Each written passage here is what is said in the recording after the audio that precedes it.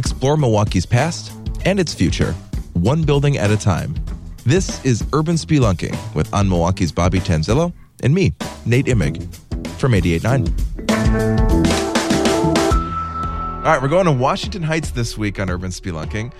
This is a neighborhood that has a lot of really beautiful homes in it. And when we talk about mansions in the city, it might not be the first neighborhood that comes to mind, but it's full of beautiful homes. Absolutely. And a lot of people confuse it with the Washington Highlands, which is a little further west. Also packed with beautiful homes.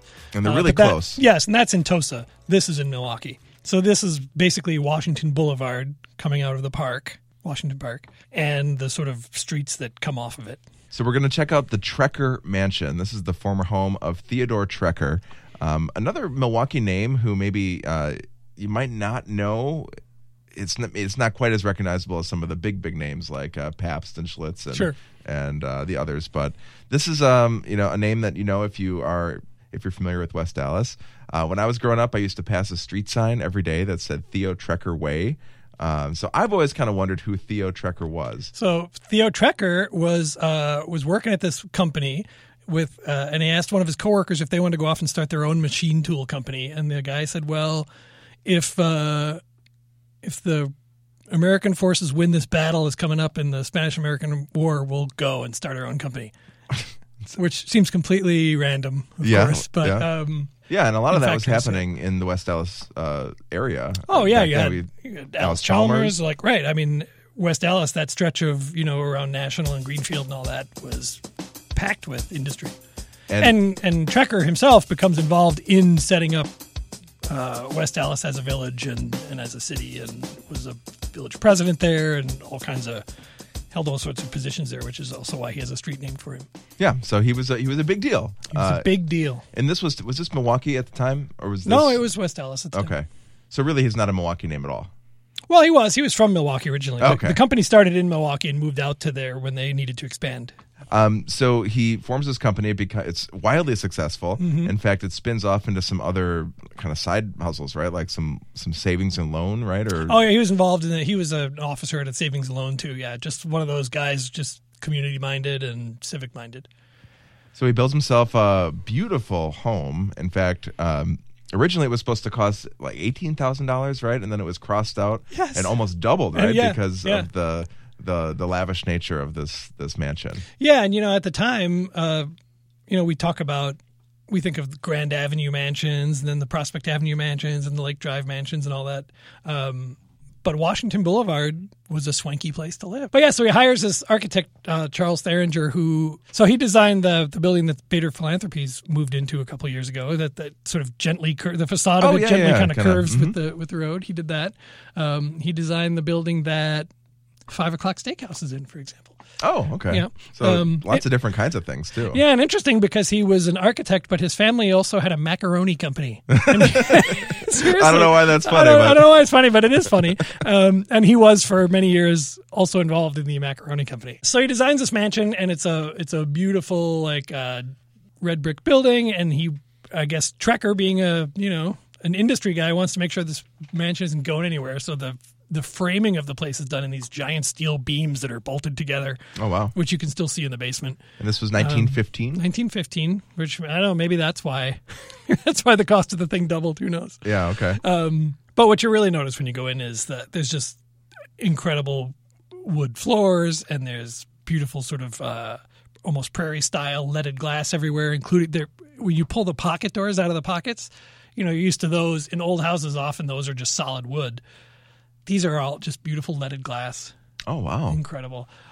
Beautiful woodwork and beams. Yeah, it's really a gorgeous house, and great arts and crafts tile in the bathrooms and that. I saw this picture in your story of this really interesting mermaid tile.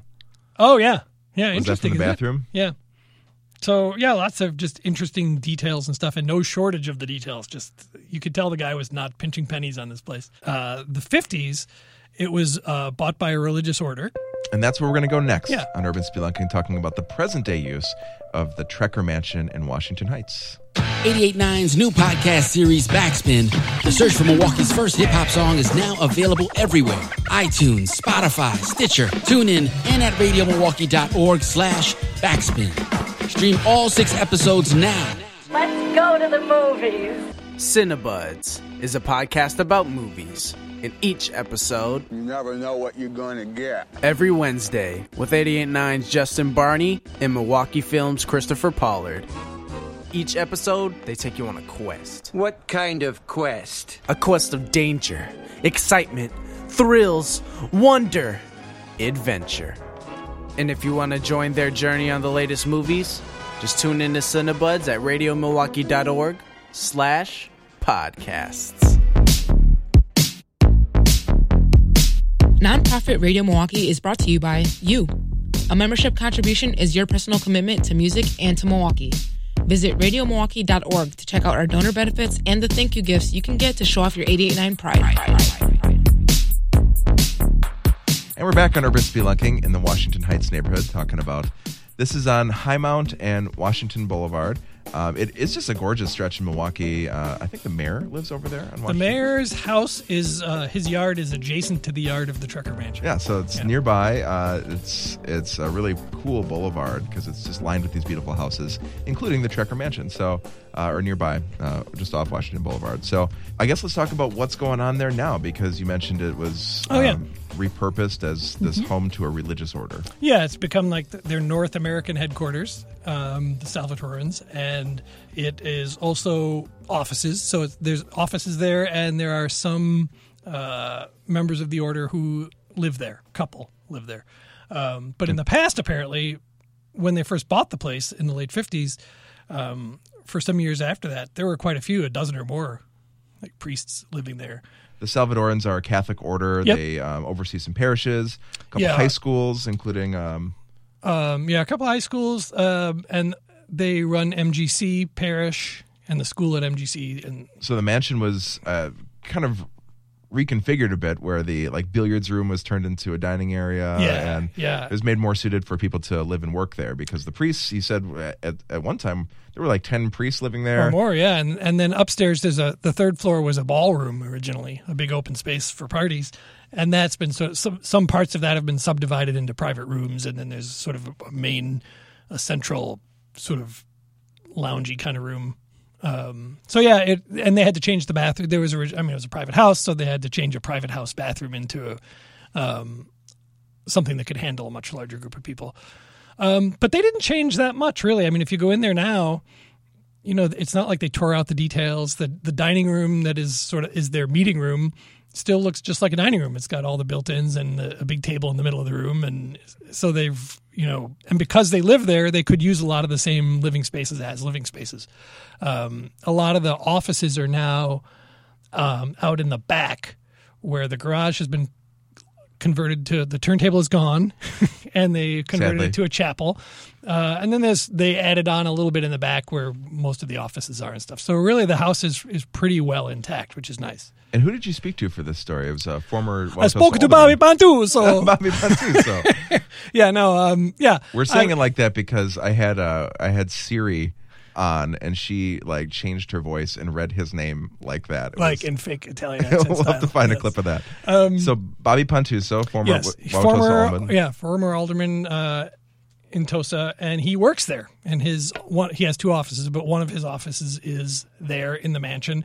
And what's interesting is that he has been sort of connected to that place since he was a little kid. I mean, part of the reason he's even in Milwaukee is because of that house, because he grew up on the East Coast, was born on the East Coast, but grew up here when his parents got hired by the Salvatorans as administrators. So their offices were in this house. So as long as he can remember, he had a connection to this house. And as we said, just it's a mansion, so all that leaded glass. In fact, you see leaded glass in a lot of homes in Washington Heights. I wonder if that was part of the building trend when that neighborhood. Yeah, a lot of that stuff went up in the teens and 20s. Yeah. And so you see a lot of styles that were popular at that point. They're not the same kinds of mansions that you see sort of like when we talk about the Button House or something on State and Prospect, which is an 1870s mansion. They don't look like that anymore. They're more, you see more that are prairie style, some that are built with land and stone, things like that, things that were coming into vogue at that time. And as we mentioned, just gorgeous details throughout. So if you want to see pictures from inside the Trecker Mansion in Washington Heights, just go to radiomilwaukee.org/podcasts. We've got pictures from the inside, plus links to Bobby's complete story right there. Podcasts in 88.9 are produced by Kenny Perez. Handcrafted sonic inspiration comes from the License Lab, with support from On Milwaukee and, of course, your membership. You can subscribe to this podcast and all of 88.9's podcasts right at radiomilwaukee.org/podcasts. Podcasts about film, food, music, and, of course, Milwaukee history. It's on Milwaukee's Bobby Tanzillo. Thank you. Thank you, Nate.